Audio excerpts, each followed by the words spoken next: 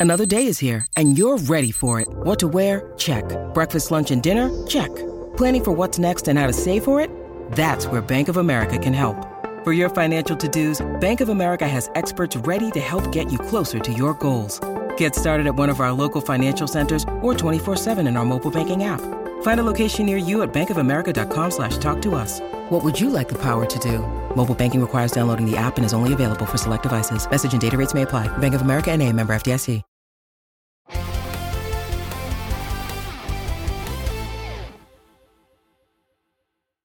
What's up and welcome back to the Kinda Funny Gamescast. Of course, I am Tim Geddes, and I'm joined by the new face of video games, Blessing Adeoye Jr. Good afternoon, Tim. Good afternoon to you. And rounding out the group today, we have the Big Daddy himself, Game Over Greggy. It's time we sunset Finally. the new face of video games. Oh. All right? Now? And I don't know. We've talked about this We've talked about it, but we're the three people who make things happen here. Mhm. All right? We've talked about it. What an insult to Andy. This is the one person Oh my that's not God. here. Andy, you kidding me? I don't need to learn about a shrimp cocktail. All right? That's all that man knows anything Big about. shrimp cocktail boy. Actually, shrimp scampi is his dish of choice. Yeah, I think we got to figure it out. Yeah. It could. The face of video games doesn't sound bad, and it's obviously, but it also then, like, sounds Jeff Keighley's gonna call us up. exactly. Like, what it the sounds fuck? pretentious, Yeah. right? That's what I'm saying. I'm a firm supporter of new face of video games because I think that it means something way more than any other thing we come up with. But I mean, it's you, so whatever you want. I just don't feel. I don't feel new anymore. Yeah, I feel like that's the thing. But you're right? also not the. So Yeah. it's We like can pretend. by saying Another new, face of video games. one of. One of the faces of video games. I kinda like I one used to be one of the coolest dudes in video games. I used to be, yeah. And then I Yeah. became a big daddy. Yeah. I got a glandular problem. Suddenly, it's got to be. You've in my taken all title. my names, you know. Okay, Forbes which one? 30, Oh, yeah, Forbes. aka second best blue eyes. I don't think that's. I didn't take that. I've heard it I don't both have ways. blue eyes. You know. Yeah, I mean that. Yeah. You tell me what you want to be. I'll call you whatever you want. This isn't something we need to decide right now. I'm putting out the call to you, kind of funny best friends. I'm sure they're gonna call me great names. We they will. They will. Don't worry. We need something. We'll start thinking about it. All right. I'll brainstorm. Thank you. Yeah, that's the crew. Everybody, brainstorm away. Also, you're the bomber jacket boys. I guess yeah. That's always the- are. yeah. Yeah.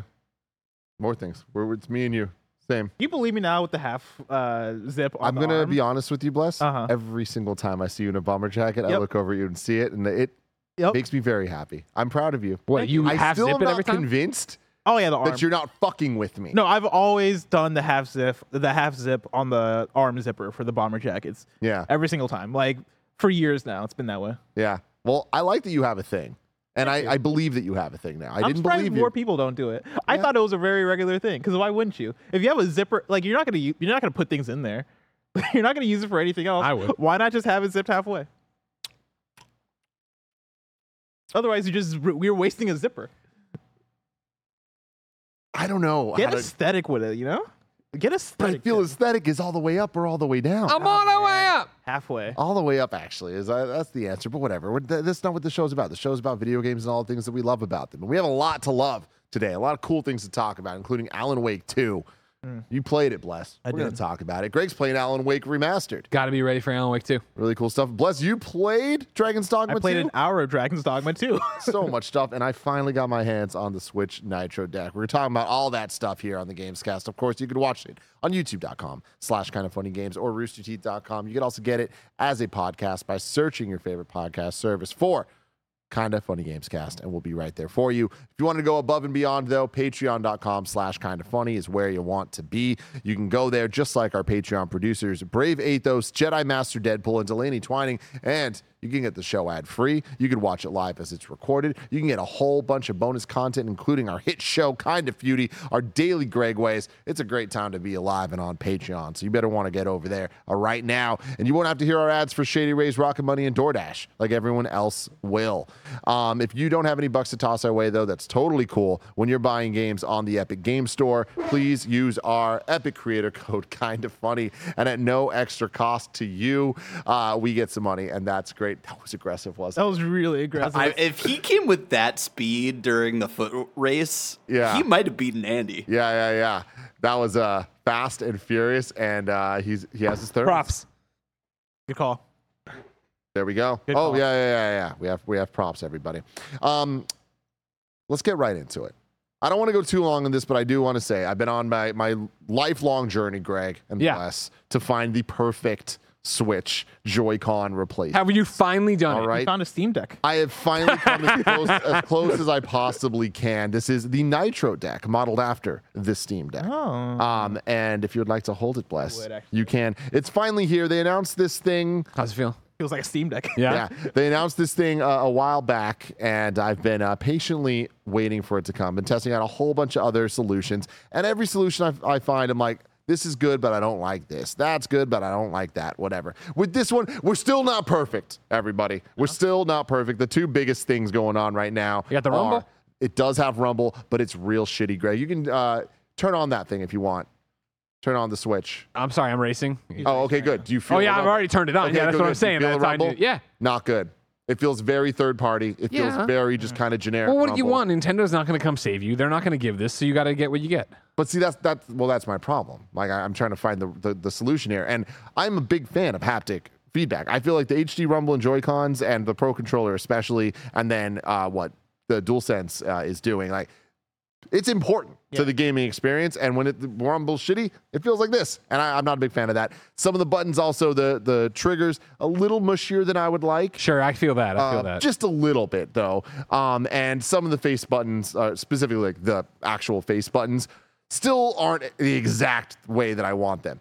All of that out of the way, though, this is closest to what I have been dreaming of for so long. I love the heft of it. It is not too heavy. It feels very well designed. You can't just pull the Switch out, which is always a problem with Joy-Cons, where you constantly feel like you're about to break the thing. You know what I mean?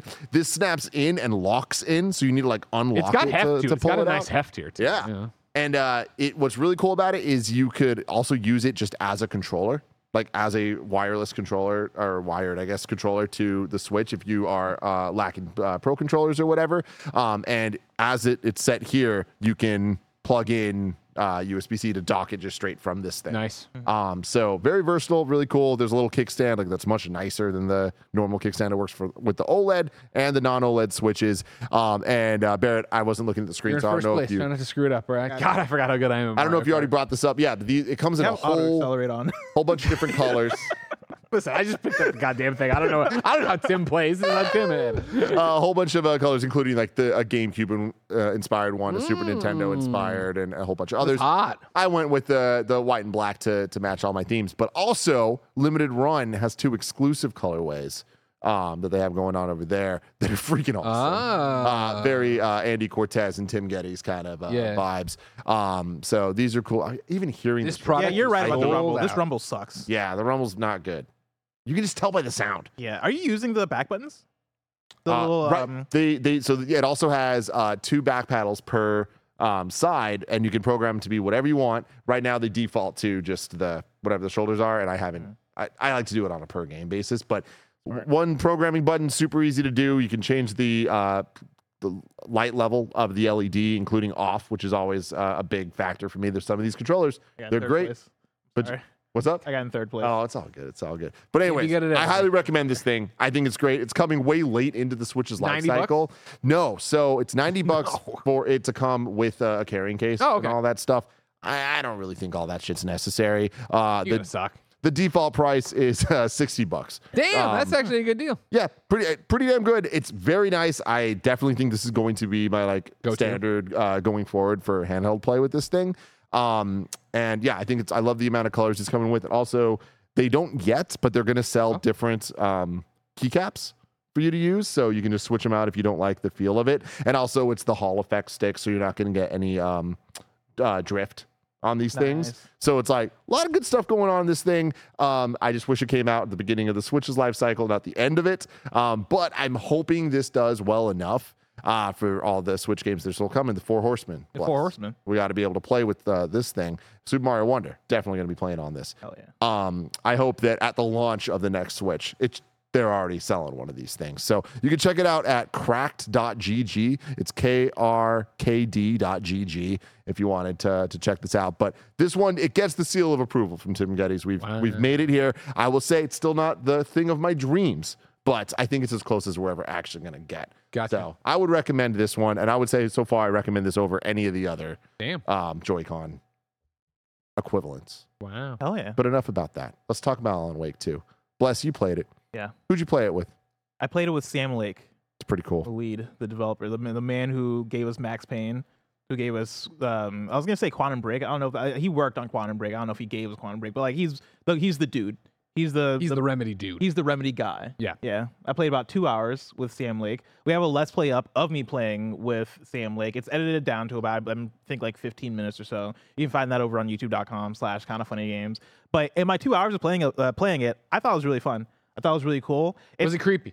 It was creepy. Oh, it was definitely creepy. You say really fun, really cool. Did it live up to our expectations after Summer Game Fest? So you're the one that got to see it at Summer I was Game super Fest. stoked at Summer Game Fest. And I didn't see it at Summer Game Fest. Okay. And so I was riding the hype that you had infected me with. Yeah. And I'll say that, yeah, like it reached around there. Like it doesn't sound like he knocked it But out of the I'm park. also, if I was to pick anybody in this office to do an Alan Wake 2 preview, I probably would not have picked myself. Sure. Because, like, one, I didn't play Alan Wake. I know you didn't play Alan Wake either. I don't know if any of us have played Alan I'm Wake. playing Alan Wake right now, but Yeah. But two, yeah, like, Alan Wake isn't in the forefront of my mind when I think about, like, games I'm looking forward to or games that I want to try out, right? Sure. Like, I'm not necessarily an Alan Wake person. But playing the demo, I was pleasantly surprised. Like, if I was to describe it anyway, I really liked Control when Control came out in 2019. I really fucked with Control. And I like some survival horror games, right? I really like the modern Resident Evil games. I think those are really fun. And the best compliment I can pay to Alan Wake 2 is that it felt like such a good meeting of the weirdness and the trippiness of a game like Control mixed with the modern survival horror stuff that we see with games like Resident Evil. It's really unique though, and it's really different in a way that I like, and in a way that in ways that are a bit convoluted, but I think work to their benefit because again, it reminds me a lot of Control. So going into the demo, I did 2 different demos, right? I did a Saga Anderson chapter, a few chapters in. She's the FBI agent. She's the FBI agent that you play as, and then I did an Alan Wake chapter, and that Alan Wake chapter was a bit further into the game. Okay. I started off with the Saga chapter. That one was cool. So basically, I go in. I am, of course, FBI agent Saga Anderson. I have this case that I am investigating. I arrive at Bright Falls, which is this small town that is referenced in Alan Wake, the original game. It's where it's set, yeah. Yeah, it's where it's set. And so I start off in this town. I'm walking around. I'm talking to people, and like it has this like detective, creepy. Like I think the one I hear thrown around a lot from people when it comes to Remedy games is like Twin Peaks, like that sort of thing. It has that sort of vibe to it where everybody is a bit off, and you're like, you talk to anybody in this town, and it's like, you could be a murderer. Like all of you guys have everyone's like the janitor in Control. Exactly. Like every character has that sort of vibe to you where it's like, all right, what's up here? I went around, I talked to people, interrogated people. I was looking for a specific person. Yeah, well, I was gonna say, what case did they talk about? What case brought you here? Like what your? It was definitely a specific case. I don't have the name of the case, but I was looking for. I have it written down here. I was looking for this lady named Ilma. Okay. Who is located here. One of the things that's cool is if you press on Xbox, I believe it's like the select button. Yeah. You press the back button, it'll take you to this Mind Palace. Yeah. Place where Mind Palace. Yeah, the Mind Palace, where it literally is what you think of when you think of a Mind Palace. What do you think of when you think of a Mind Palace, Tim? I think of the scene in Red vs. Blue season 2, I think, when they go inside Caboose's head. See, my reference for Mind Palace is Sherlock, where he's literally like walking around. Oh yeah, I would have thought Persona. Oh yeah, no, I guess Persona too. That's a good one. If you're audio or if you're a visual listener, you see this is Saga's Mind Palace. It is a cabin. She's in her comfy clothes. She makes a tea. She's got the string theory wall connecting all the clues. She's got the thing where she's got to profile different people. This is when they showed the demo at SGF when I was like, oh fuck. Okay. And this is one of the things that blew my mind when I was playing this game, because in any other game where I'll press the touchpad on PlayStation and it brings you up to a menu, and now you're going through your missions and doing all these things in a menu, you press the button, boom, you're in a different place. Like it feels like the power of the SSD being actually like, fully realized. So you press the button, you're just in a different place all of a sudden. But is it gameplay or is it just like kind of like the cutscene looking thing? It's gameplay. Yeah, so you press the button and boom, you're in this different place, and you can walk up and you can look at your string theory, or you can walk somewhere else and like look at your missions, or you can walk somewhere else and it looked like here. I'm sorry. Go for it. Because my question, what we just saw here, she was mid conversation with these 2 bikers. Yes. Jumped into the Mind Palace. Yes. Looked at stuff, and then that opened a new dialogue option. Exactly. So what is happening there? She's asking these dudes. She's like, "Hey, I'm looking for Ilma. Where can I find this Ilma person?" The dudes are talking to her as if they know who she is. And they're like, "Oh, hey, Saga, nice to see you. Welcome back. Like, you know, you lived here." And the Saga's like, is she in her thoughts? She's like, they're speaking like they've met me before. Like, it's that kind of like internal dialogue that she's going through. I then press the back button on the Xbox to then boom transport to this mind palace, and then I look at my string theory.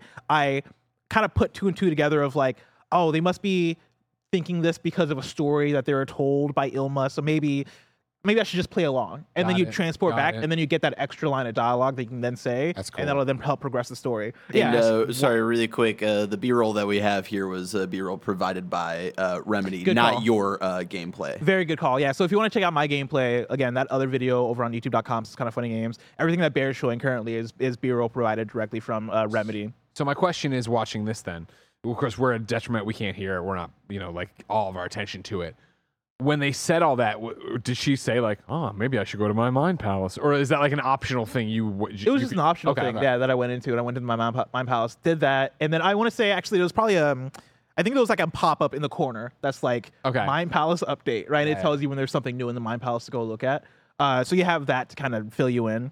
But yeah, did that. I then started walking around in the woods, and pretty quickly on, I ran into some enemies, and they're what you expect for survival horror type enemies. They're like these weird, fucked up looking guys that zoom around pretty quickly, and you have to take them out. They have the darkness on them still, right? Yeah, they have the darkness on them, and it's one of those things where it feels exactly how you think you'd feel as a survival horror thing. And so you have a pistol, you have a shotgun, you have limited ammo, and like it is, oh man, I got to make sure that I'm getting these headshots, or else I'm wasting ammo, and it's gonna be trouble.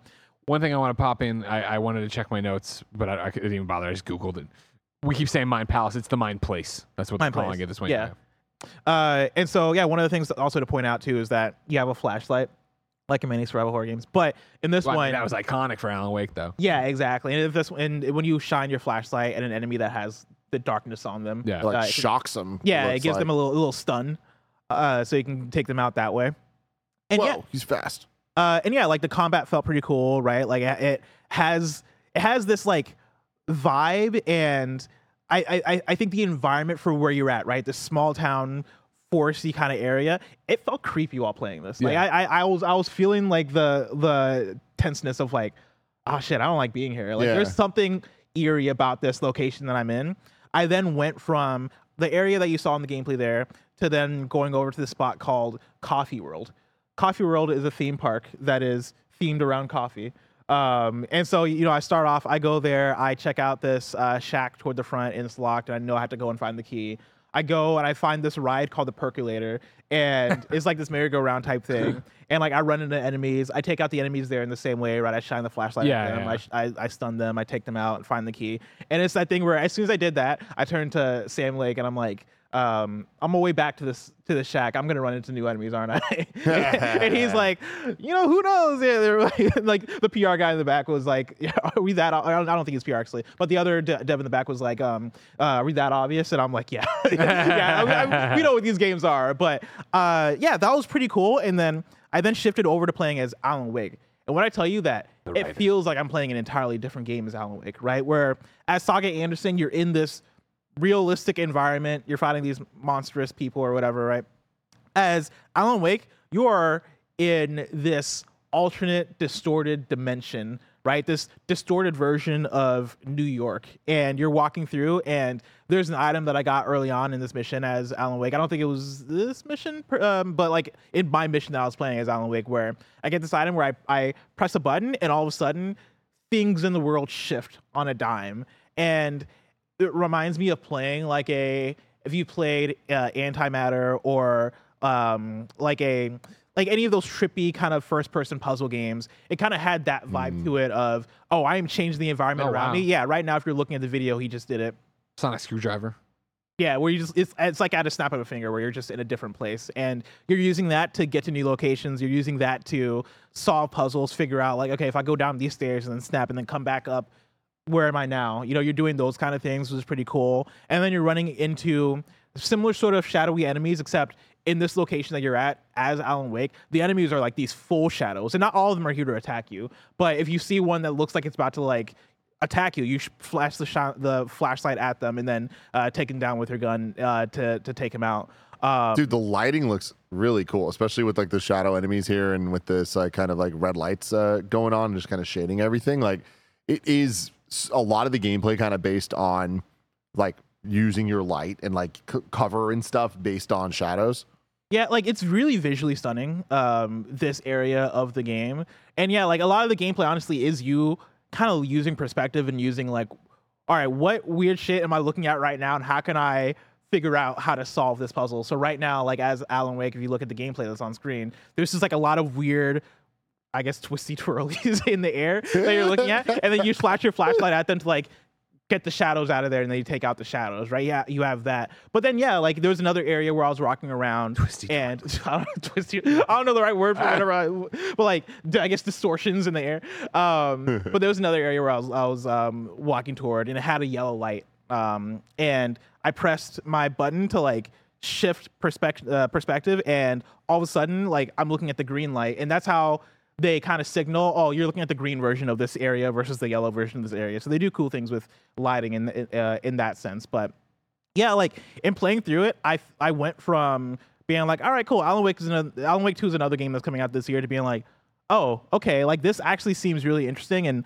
for me, it's for what I liked out of Control, which was the weird shit and like this unexpected world building bits that they added into like the what's it called, the foundation, or like what the location that you're in Control, the weird stuff that they used to build oldest house, thank you, the weird shit that they built into making that world feel so different, so weird, that stuff feels like it's feeding into Alan Wake 2 in a way that I'm really liking so far. And so yeah, like I had a pretty fun time with this preview.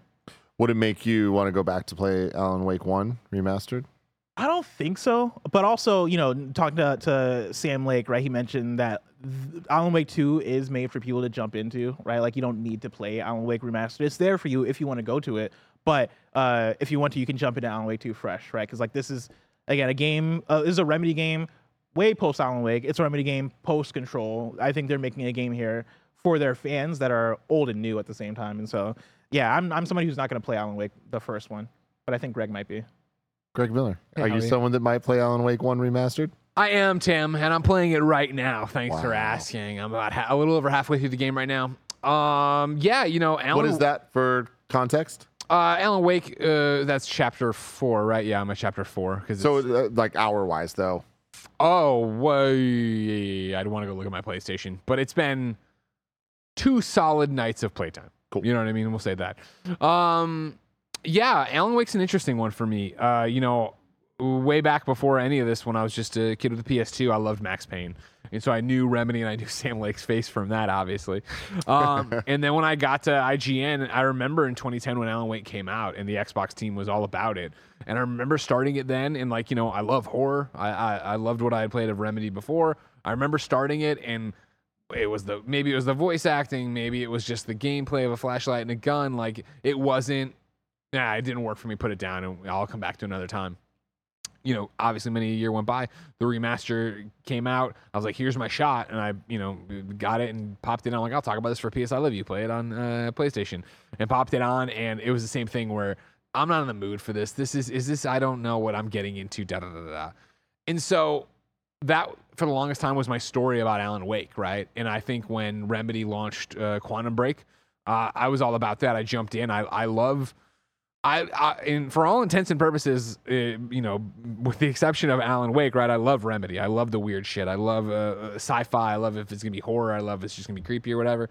And so, Quantum Break, despite any of its, you know, flaws, I enjoyed my time with and had a lot of fun with. Right?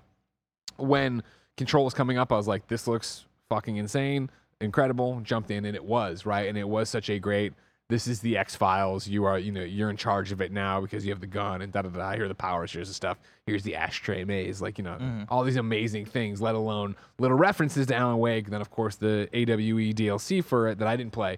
And it was that idea of like, okay, cool. Well, do you think you'll get there? We'll get there in a second.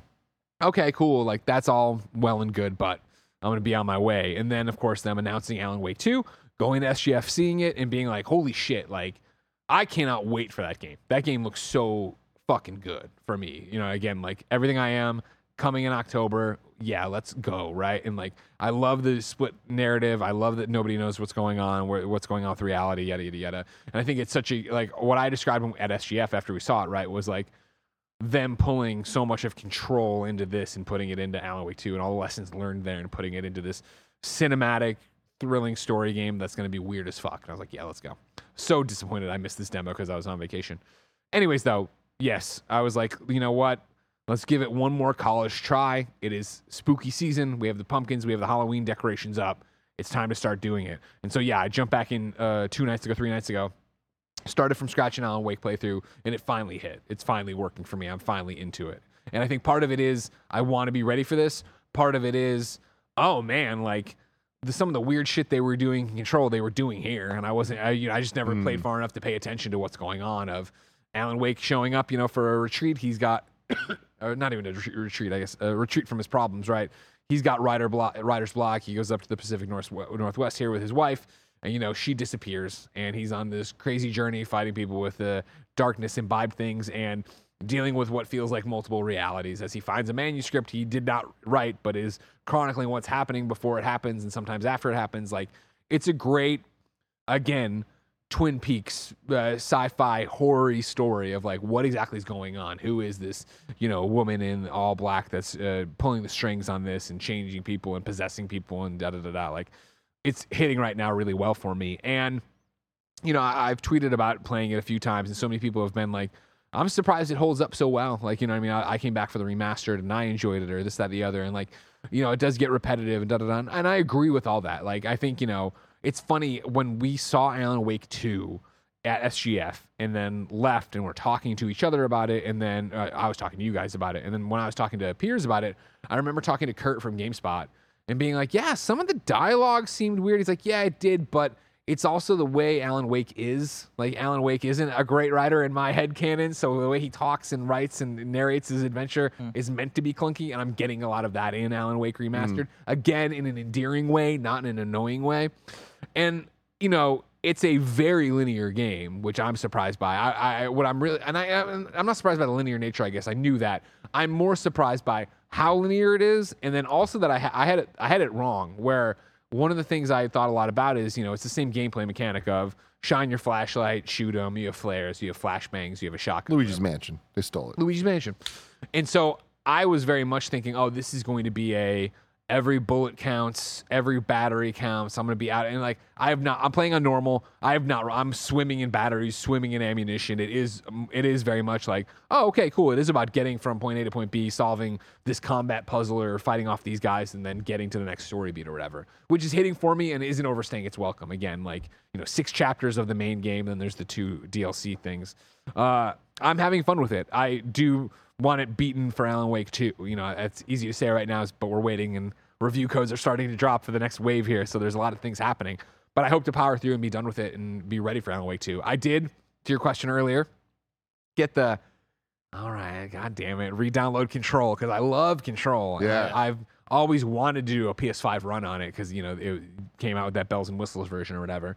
But I'm now like, timing, I don't know if it's going to work. Do you need to play through it all to play the Alan Wake DLC? I don't remember, and I haven't looked into it yet because now I'm to the point of even I opened up the Alan Wake Wikipedia to have the thing. Like, I don't know. I have my theories of where Alan Wake's going. I have my theories based on what I saw and read in Control. I have my theories based on what I've seen in it. But I really don't know what the end of Alan Wake 1 is. And so it's that whole thing of like, I'm keeping an eye out, but I'm also being realistic about my time, but also wanting this and that and the other. And like, I, have talked to Sam and the team at Remedy about like, well, is it a fresh start? Blah, blah, you jump right in.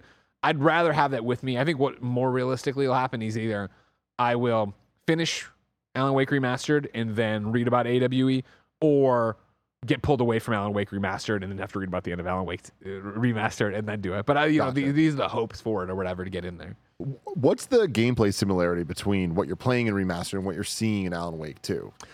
The mechanic is there. It's much more dynamic from the way people are moving there. The way when they were showing Saga's gameplay and they really were warping around. You do have people in these first 4 chapters or whatever that are moving quickly, but not to the level you're seeing that. Aiming is way more of a thing in that than it is in this. This is very much like you hold down left trigger to pull up your flashlight to aim your beam, and then you shoot with right trigger. And so it's a lot of time once I've beaten off these guys and gotten the darkness off of them, then I'm just tapping R trigger and it's just shooting them basically as it needs to be. The B-roll we saw there was going for headshots and doing some actual damage. Once I get into combat, I was like, oh, this is like Resident Evil. Yeah, and that's what it spoke to me looking at it too. Whereas this is not on rails by any stretch of imagination. And I wouldn't even mean like on rails, like an on rail shooter. I mean like this isn't brain dead, but it isn't like I don't need to worry about aiming or anything like that. It's very rare to miss for any reason in this one. Are you getting like even more excited? Because I know you were so high on it after Summer Game Fest. Playing through Remastered, is it making you like, oh, yeah, damn, it's asking a lot of questions. It's doing a lot of cool things. You know, I didn't, again, pay too much attention when Remastered came, but there was one point where I was playing Remastered, and I think it was in a flashback. There was not UPC. The ones where you scan them and you get sent somewhere. What's that, the little image? Oh, wow. QR code? QR code. Thank you, UPC. There was a QR code, and I scanned it, and it popped a YouTube video on my phone that was, I recognized it from watching it shot with the guy from Alan Wake 2 of like, oh, they did all these little interstitials when they were probably filming Alan Wake 2's live action stuff. They filmed stuff to put into this. Unless I'm totally wrong and these were there originally and it's possible, but whatever. And it's like, oh, that's fascinating of like trying to bridge them together that way or whatever. So it's feeding into the hype, especially with me not knowing where I'm going and what's going, and then again how this would end and how it's going to go, but then also what my theory right now is for what's happening in the world, let alone the universe, and what that meant for Control that I didn't even pick up on, and why I would love to do another play of Control, but look at that, you love it when it works out. Love it. I doubt I'll have time to actually get through that and go for that, but I'm having a great time and I can't wait for Alan Wake 2. One of the things you mentioned was the ashtray maze from Control, and one of the questions I asked while I was playing Alan Wake 2 to Sam was like, is there an ashtray maze moment in Alan Wake 2, and him and the other dev that was in the room were like both like excited, like they're like, oh dude, yeah. Like they're like, that got me excited because again I think that's them looking at what worked about Control and like what things can we take and elevate going into this next game. And yeah, like once I asked that question, they were like, oh yeah, for sure. And again, for me personally, for Alan Wake 2 hype levels, like from what I saw at SGF, it just looks like that detective game I've wanted for so long, where it is thinking through the clues and putting them in order and not necessarily having your hand held and not necessarily having it feel like, did you feel like you were doing detective work? Did it work that it wasn't all set? Like, I love that. But not also being thrown in the deep end. Like I feel like L.A. Noire did, where sure, there was the facial tics that were so easy, but there were the amount of times it was like, I'll never forget this one hotel ledger they spun to me, and I just tapped on every name until it was like, you got it. I was like, thank you. I had no idea what the fuck you're looking for. I am lacking a little bit of context, though, Barrett, if it'd be possible to bring up the Alan Wake 2 B-roll of the mine place. I still just don't really understand how that becomes gameplay of, like, figuring out the detective work of it all without it being, like, extremely handheld. Like, it seems like things are just kind of popping up around. So I think they're doing two different things there. The stuff we saw a little bit was this profiling thing. This is, again, off of my, please correct me if I'm wrong, my memory of SGF versus what you actually played, so in the bottom left there, you saw like the pop-up. See, there's a wall over there you can go to, Tim. That's the string theory thing. Yes. Whereas this is, I don't even know what they call it, but it's a little bit of like pulling information from it and then whatever she's saying and and then come back and play it in. Yeah, but like, what are you doing here? See, this is more of a cutscene. Right okay. Now. Like this right here isn't always happening. This is more her right now. There are thoughts going through her head of like, oh, they must be like putting together what's happening. So this is kind of the results of the things that you decided to piece together a second ago. Okay, cool. Yeah. That adds up. Yeah, but usually like when you go into the mine place, it's more so walking around and you're looking at the wall that Greg mentioned and doing the string theory. The thing that you just did, I think, is based off of, oh, I just got this information. It popped up in the corner. Let me go in and immediately put this thing together. Now I'm getting more exposition, and now I have this new dialogue option that I can do in the real world. That's pretty cool. Hold on, I want to throw over to Barrett on assets. This is the wall that got me excited, kind of the wall of weird from Smallville, of course. Barrett, I'm tossing it into assets. That's a time-stamped one from the IGN First they're doing right now. This shows you more the wall and the questions and like a little bit of the string of trying to figure it out. Because when they were showing it originally at SGF to me, I was like, well, can you do it in any order? Is it telling you like, no, you can put it up and do it? So it's like you're assembling what you've found so far through the game and what information you have, let alone the fact that it also then acts like active time lore from Final Fantasy of like reminding you of where you're at in the story. But like, see, right, it's again, we're talking over it, but you saw them cycling through the Polaroids of, do you want to put the Polaroid there, then put this one behind it, and then link it all together to find out what's going on. That's pretty sick. Yeah. Did it feel like understandable? I'll say, this is what I'll say. This was quite a few missions in, and this is Sam trying to talk me through like what's happening. It felt very convoluted in the moment, but I think if I had started from the beginning and gotten the tutorial and all that stuff, I think it would have been way easier to understand. But yeah, in the moment being thrown into it, I was like, all right, cool. I'm just pressing buttons. I'm putting these things on the wall. Let's see what. And I guess it works. Well, that's really cool. Any final thoughts on either Alan Wake 1 Remastered or Alan Wake 2? I'm looking forward to it. Yeah, it seems really cool. I hope I beat Remastered before whatever next review cycle comes in and gets us whatever. But like, having a great time, and I can't wait for Alan Wake 2. With where you're at, not that this matters that much, Greg, but are you most excited? I remember at some point you said you're most excited for Alan Wake 2. Is my that most anticipated game of the year? Still. That's what I said at SGF. Yeah. That really pissed off Insomniac. Let me tell you. Oh, yeah. James Stevenson won't let me off the hook for it. Never. But here we are, less than a month from Spider-Man 2. And I'll tell you to your face, Tim Geddes, I am most excited for Alan Wake 2. Damn. What are you most excited for, Bless? Ooh, for the rest of the year or between the two? I mean, is there both, I guess. I mean, I guess for the rest of the year, I guess, yeah, Spider-Man 2. Yeah, I guess Spider-Man 2. I like, what else is coming? I was going to say maybe Mario RPG. But over Mario Wonder. Is Mario Wonder even in the conversation? Mario Wonder is not over Spider-Man 2 for me. Mario Wonder might be a strong number 2. So yeah, I'll go Spider-Man 2, Mario Wonder, maybe Mario RPG, and then probably Alan Wake 2. Wow, I'm so excited Mario RPG's that high. Oh yeah, very excited. See, my thing for it is like, I feel like it's the same argument we've had so many times. Spider-Man 2 is in known quantity. It's going to be a fucking amazing game, and I can't wait for it. Like, I'm so excited. I'm hyped. I check my email all the time for anything about it. But it's like Alan Wake 2 still, even though I'm playing number 1 now and like, I understand a bit more of this world and what's going on. Alan Wake 2, I feel like, is going to be this really interesting story. And I feel that's going to be a beginning, a middle, and an end. Where Spider-Man's going to be, the story will be great, and Peter and Harry, it's going to be web swinging. It's going to be every backpack. It's going to be doing this. It's going to be finding shirtless Spider-Man. It's going to be a smorgasbord open world. Does it go for 25 or 55 hours? And what am I doing? Where Alan Wake, I feel like, is going to be like it is right now, where it's like, I kiss Jen goodnight. I go downstairs. I turn off all the lights. I sit there and I go and I'm like, all right. And like, and Alan Wake does the whole thing of every episode of like previously on Alan Wake, and it's like, this is what happened. I'm like, oh man, it feels like you're having these show moments. Oh, I did forget there's a Sonic the Hedgehog coming out this year. Did you hear the new theme song? No. They debuted the theme song. It's pretty damn good. Oh, let's go. We'll be talking a lot about Sonic Superstars. Dude, it's coming out so soon. We're like 3 weeks away from that one. I know. It's supposed to be a hype month. It's going to be good.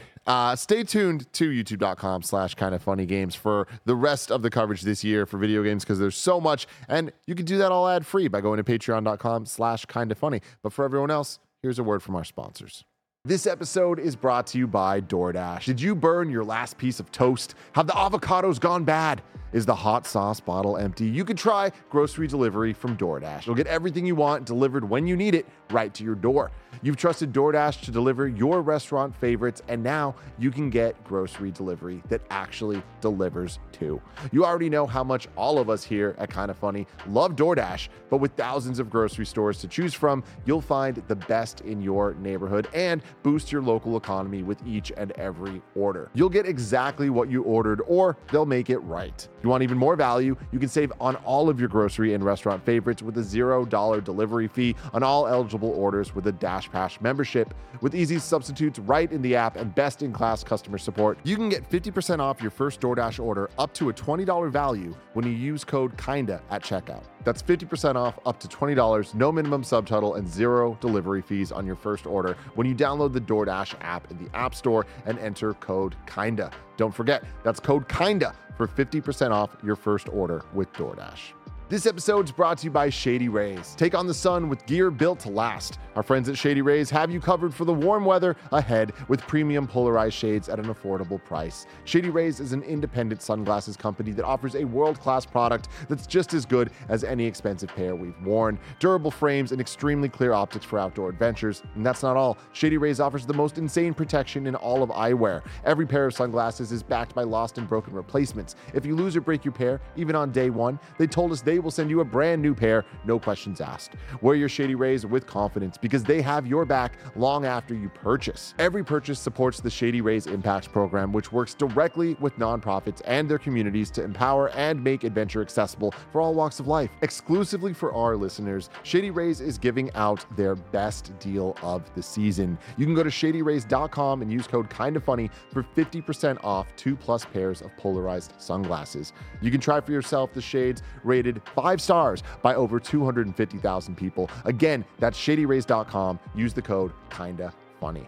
This episode is brought to you by Rocket Money. Rocket Money is a personal finance app that finds and cancels your unwanted subscriptions. It monitors your spending and it helps you lower your bills all in one place. And it has surprised multiple of my friends and people at Kind of Funny how many subscriptions they have that they forgot they are still paying for. That's why I'm such a big fan of Rocket Money. It's so easy to cancel the ones you don't want with just the press of a button. No more long hold times or annoying emails with customer service. Rocket Money does all the work for you. Rocket Money can even negotiate to lower your bills for you by up to 20%. All you have to do is take a picture of your bills and Rocket Money will take care of the rest. Rocket Money is a personal finance app that finds and cancels your unwanted subscriptions, monitors your spending, and helps you lower your bills all in one place. Stop wasting money on things you don't use. Cancel your unwanted subscriptions and manage your money the easy way by going to rocketmoney.com/kindafunny. That's rocketmoney.com/kindafunny. One more time,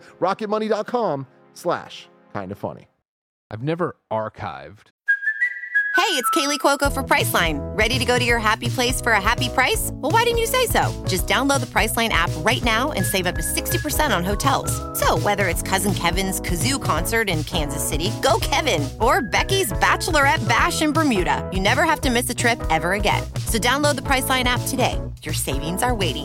Go to your happy place for a happy price. Go to your happy price, Priceline. When you need mealtime inspiration, it's worth shopping Kroger, where you'll find over 30,000 mouth-watering choices that excite your inner foodie. And no matter what tasty choice you make, you'll enjoy our everyday low prices, plus extra ways to save, like digital coupons worth over $600 each week. You can also save up to $1 off per gallon at the pump with fuel points. More savings and more inspiring flavors make shopping Kroger worth it every time. Kroger, fresh for everyone. Fuel restrictions apply. A Trello code request card. So I'm going through about 500 right now. Just like archiving while we talk. Yeah. Moving on from some previews to more previews. Dragon's Dogma 2. Yeah. You got to play some Capcom stuff. Yeah. You got to play Dragon's Dogma 2. So I got to go to TGS in San Francisco. Yeah, you keep burying that. You keep leaving a pregnant pause. The event was called TGS at the Bay. It was thrown by Capcom. People got to come through, play some Capcom games. I got to play Resident Evil Village on the iPad. Pretty cool. It was Resident Evil Village on the iPad, and it worked. Did they have medium on the iPad? They didn't have the medium, no, sadly, unfortunately. I also got to play AKI, or Aki, the character from Street Fighter, the new one coming up. She's pretty cool. But then, I got to play an hour of Dragon's Dogma 2. And this has been a weird week of previews for me, because, I wouldn't have assigned myself on these previews, but I ended up playing these games anyway. But yeah, Dragon's Dogma 2 going into it. I did not play Dragon's Dogma 1. My impression of Dragon's Dogma 1 has been generic action fantasy RPG game, right?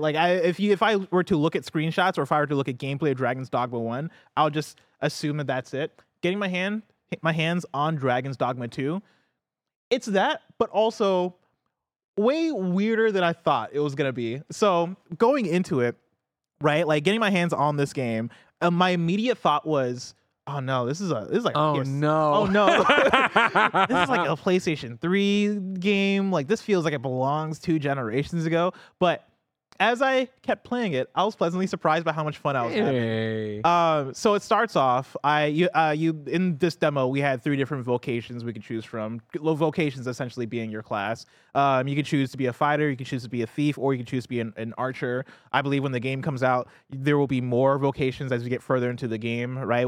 Some of the ones they announced during one of the trailers here was the Mystic Spearhand and the Magic Archer. And so I believe those are advanced vocations that you unlock.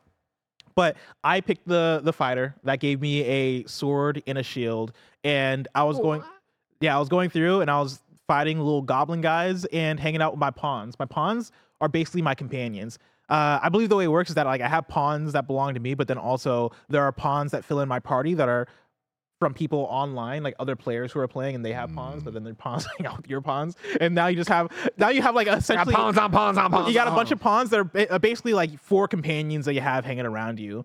And so in my demo, I had a dude named Max. Ooh, Max is actually here. That's my dude Max. Yeah, you had Max, and I went to Max and I pressed a button for Max to like take me to their mission, because these pawns basically have their like quests that are associated with them that they'll like lead you to. And so I go to Max and I'm like, Max, point me in a direction. And I ran and I followed Max. And I followed Max.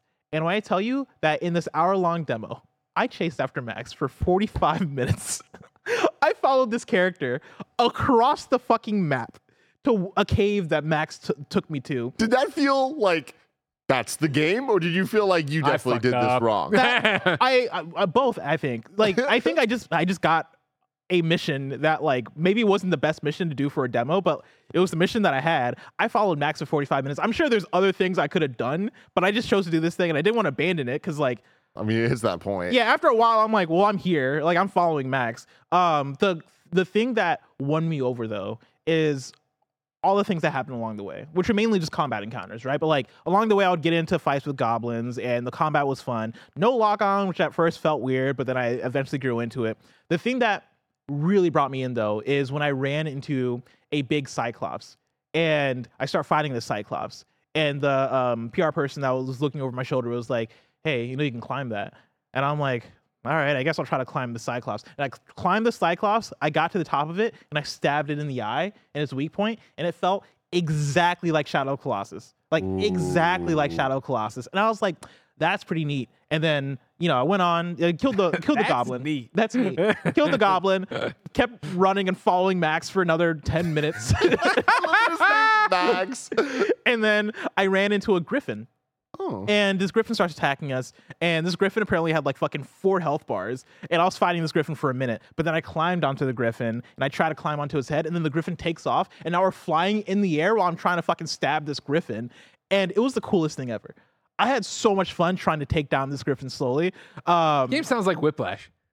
Yeah. Where you're like, it was this, but then it was the best thing I ever did. And that's exactly what it felt like, right? Like, first getting into it, I think my read on it is that if you played Dragon's Dogma before, I assume this is what Dragon's Dogma 1 was. Because again, Dragon's Dogma 1 came out for the PS3.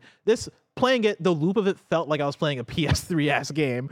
But once I got into it, I was like, oh, okay, this is actually fun. I can see where people get into this. Because like also, as I was playing, I was like, damn, all right, cool. Like, once I got to the cave, I was picking up new weapons, and I got excited about the idea of maybe replacing my weapon with a different weapon. But then the weapons were vocation specific. And so now I'm like, oh, but if I unlock a new class, then I could actually use this weapon. And I started to think about that way that you would in, I guess, any RPG.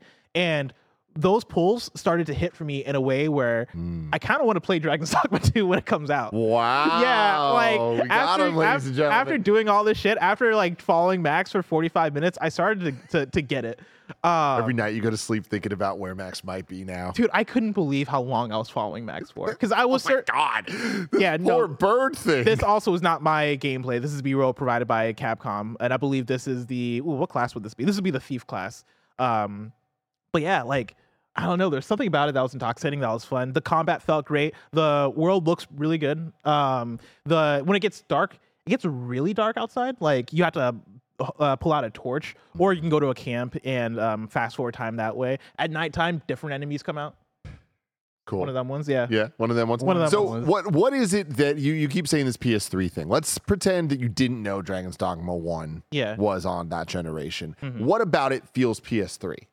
I guess just like it doesn't really hold your hand. And like so you're doing a lot of running and a lot of like traversal. Like I'm not sure what the fast travel situation is, and I don't think there are like any vehicles or anything like that. So the fact that I ran across a map for 45 minutes, first and foremost, you're like, this is a pretty big old. Yeah, I'm like, this feels old in that sense. But then it not having lock on felt kind of weird. It like even when I go through the menus and look at the equipment stuff and look through like my character stuff, it all feels a bit again archaic, but in a way that just feels like it might just be inherent to what that thing is. But yeah, like I think even in the look of the world and the characters, like it has this aesthetic that is we're fantasy, and that a bit of it stops there, right? When I say I like how the game looks, right? Like I like the lighting of it, I like the fidelity of it and stuff, but there wasn't necessarily a charm to the art style necessarily that spoke to me. It just felt like a bit like it reminded me of looking at a PS3 fantasy game. And like I know a lot of this sounds harsh and a lot of it sounds bad, but like I say this all sounds positive though. Like it's you can be critical of it, but the fact that you still want to play it when it comes out. Yeah, that's my thing is like once I got into it, all that kind of flew past me, and I kind of just enjoyed the experience for what it was. And I had a good time when I got into the gameplay loop of it. Do we have a release date for this one? No. So wow. Yeah. So when this does ever come out, do you think that this is going to be something that you kind of like? You're like, oh, I want to review this, or you're gonna be like, oh, I'll dabble with it and see. For me, it'll be a dabble, right? Okay. Like for me, it'll be I'm gonna pick it up and play around with it. I don't know if I want to see this game all the way through yet. I think I could get there, right? I think another thing is just the fact that I think when this game gets closer to its release, I think you see a lot of Dragon's Dogma fans show the hype and actually show up and like.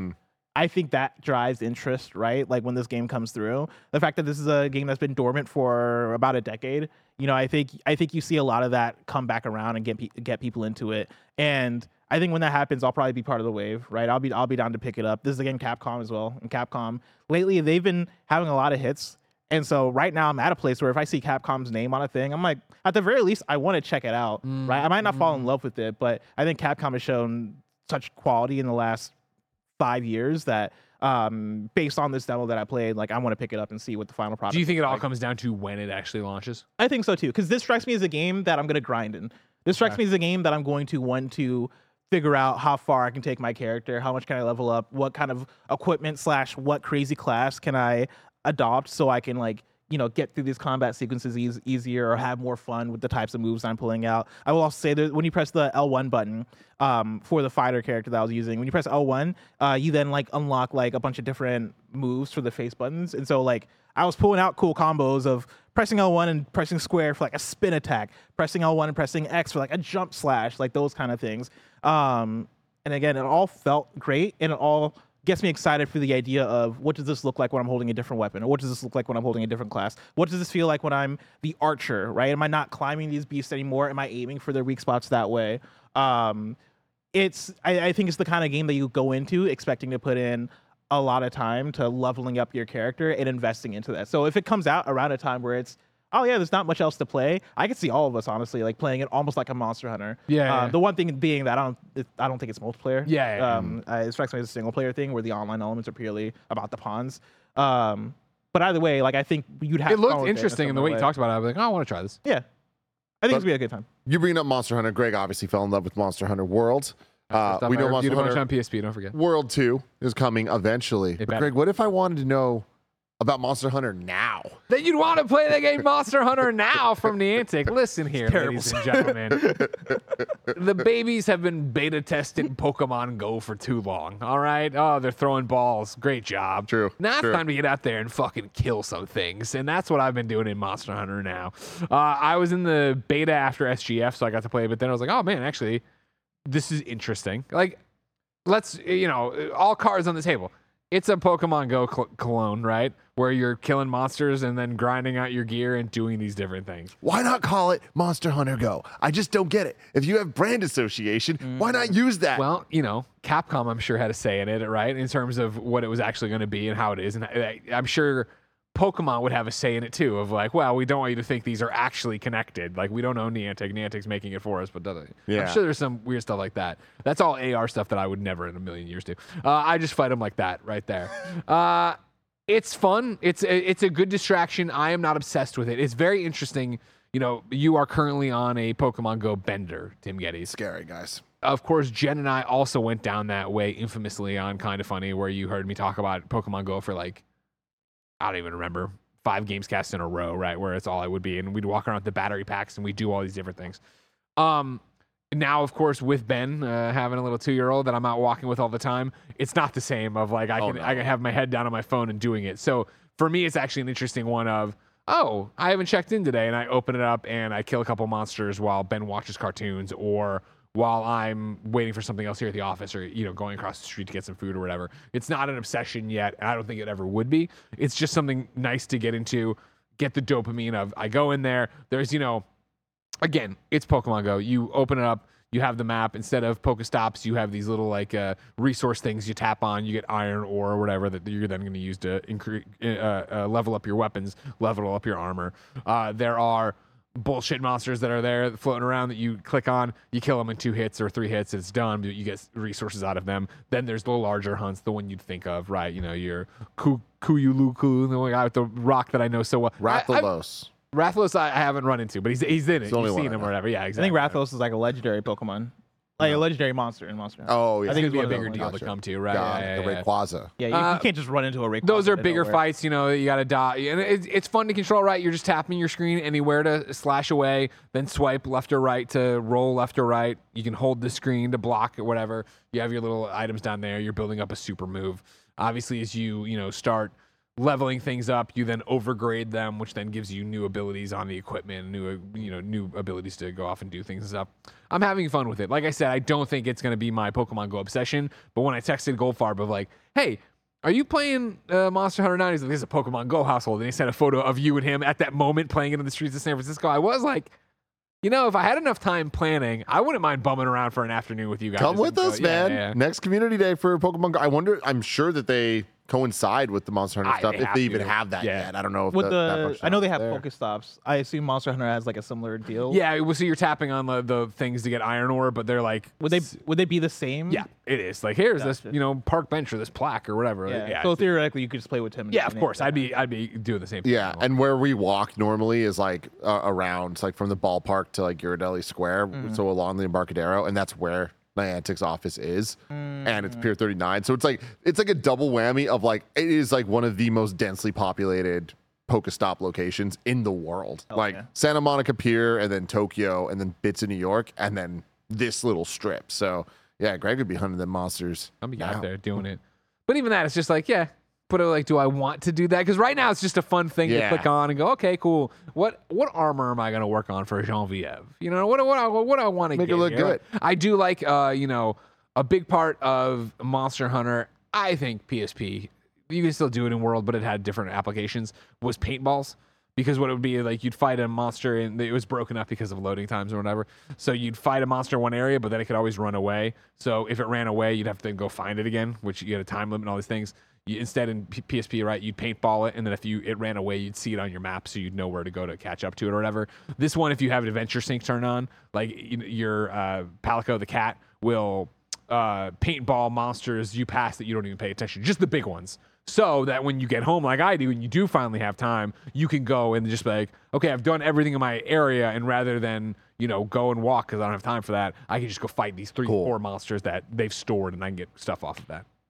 That's awesome. You bringing up the whole the loading locations. This is a tangent, but a tangent I want to take y'all on. There's nothing weirder in the world than the beginning of Metal Gear Solid 4. And I know we've talked about this before, but you start Metal Gear Solid 4 and it's just weird TV shit. Yeah. David Hayter's there, like switching the channels. It's like, what's happening, right? Fucking weird. But then remember when you had to like install the different chapters in between? And Snake would sit there and Snake smoke. was just smoking, and then we'd always get the weird eggs. Eggs Sonny cooking the eggs. Yeah, I forget them eggs. Like, I know Metal Gear's weird. There's some shit about that was fucking weird as hell. I was honestly upset when Barrett played through the PlayStation Now versions and didn't get to see Snake smoke. Damn. While you loaded in the next chapter, because like that stuck with me. The first time that happened, I was like, oh, we saw him smoking plenty just during the game itself. Yeah, but it was like an install screen of you sitting there for fucking 10 minutes or however long it was, and him just smoking the whole time. And you're just like, all right, I guess I'm gonna go outside and touch some grass. So, yeah. But then the fact that it always come back and there'd just be like different fried eggs doing shit. Like I'm sure that there's like plenty of fried egg scenes as well. The fried eggs are great, yeah. But I'm sure that there's like some amazing video essays breaking down what that all fucking meant. But like you know what it means. Because there was the scene where, isn't there like, Barry, you can remind me too. I guess all you can remind me. Don't the eggs combine into one at some point? Isn't that to represent the twin snakes? No, yeah. It's all false terribly. By the chapter names too, that are, just like fucking sunny side up and over easy or whatever the fuck they are. The two become one. But yeah, I thought those scenes to go deeper. meant to represent that she was bad at making eggs. I mean, she was really bad at making eggs. That's what I'm saying, man. There's a lot going down. Metal Gear Solid 4. When are we going to be able to play it again? That's the question on everyone's mind. Your collection 2, volume 2.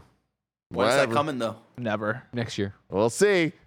Bless. Tim. I don't want to go too long on this, but Cyberpunk 2077, Phantom Liberty, we talked all about it last week, but you've now beat it. I have. You have any updated thoughts? I fucking love this game. Yeah, like I after beating it and after just now spending more time in Night City, right? I think last week I was around 15 hours. Now I'm around 25 hours into playing the DLC, just plus just playing more Cyberpunk, right? And so overall I'm 45 to 50 hours in. I just absolutely love this game, and I think it's turning into one of my favorite RPGs and one of my favorite just like worlds to exist in a video game. The fact that now, I mentioned this in the review last week, that like they're throwing around words like choom, they're throwing around like all these different slangs. They're working for you now. I fully bought into it in a way that I never thought I could. I did not like that stuff in my first playthrough of Cyberpunk. I thought it was like corny and like ham-fisted and didn't land as well as I would have thought. Now that I am this further into it, now that I played through I think the DLC portion specifically, like God, that stuff was working for me so well, and I've hit the point now where I am loving this game as a GTA combined with a Deus Ex, right? Wow. Just living in this open world, trying to figure out like what's the next best car I can get. I got a car yesterday from doing a mission for my guy El Capitan.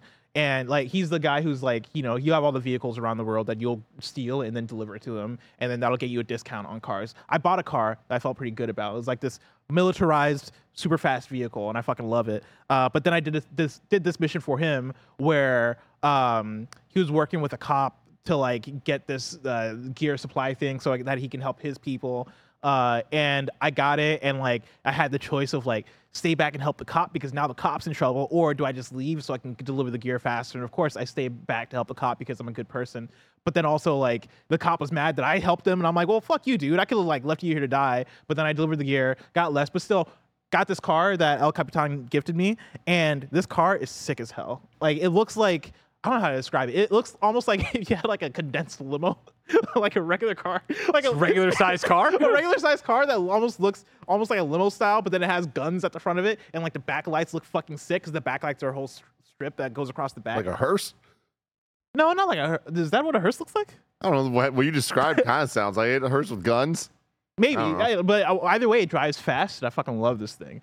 But yeah, like I had that, and like again, it brings me back to unlocking a cool ass car in GTA and being like, wow, this thing drives fast. This is it. I'm having that level of satisfaction. I beat now both endings of the DLC, and both endings hit in a way that like, what up? We still haven't talked about this. We said on Games Daily I wanted to talk to you about this, and we then did a million shows and never talked about it. But I did both endings. Both endings are so different, but they both hit so well, and I got shocked with some of the content in one of the endings I did, where it's like y'all took inspiration from a different genre and you're pulling this off in a way that is blowing my mind right now. But yeah, finished that stuff and had to make, for both endings, had very tough decisions to make and like heartbreaking decisions to make, and that stuff landed super well. The way the music swells up in some of these moments is fucking fantastic. And yeah, I came away from both endings being like, damn, they did the damn thing. And now all I have left is for like mainline stuff is to finish the game and do like the new quest that pops after you do the DLC.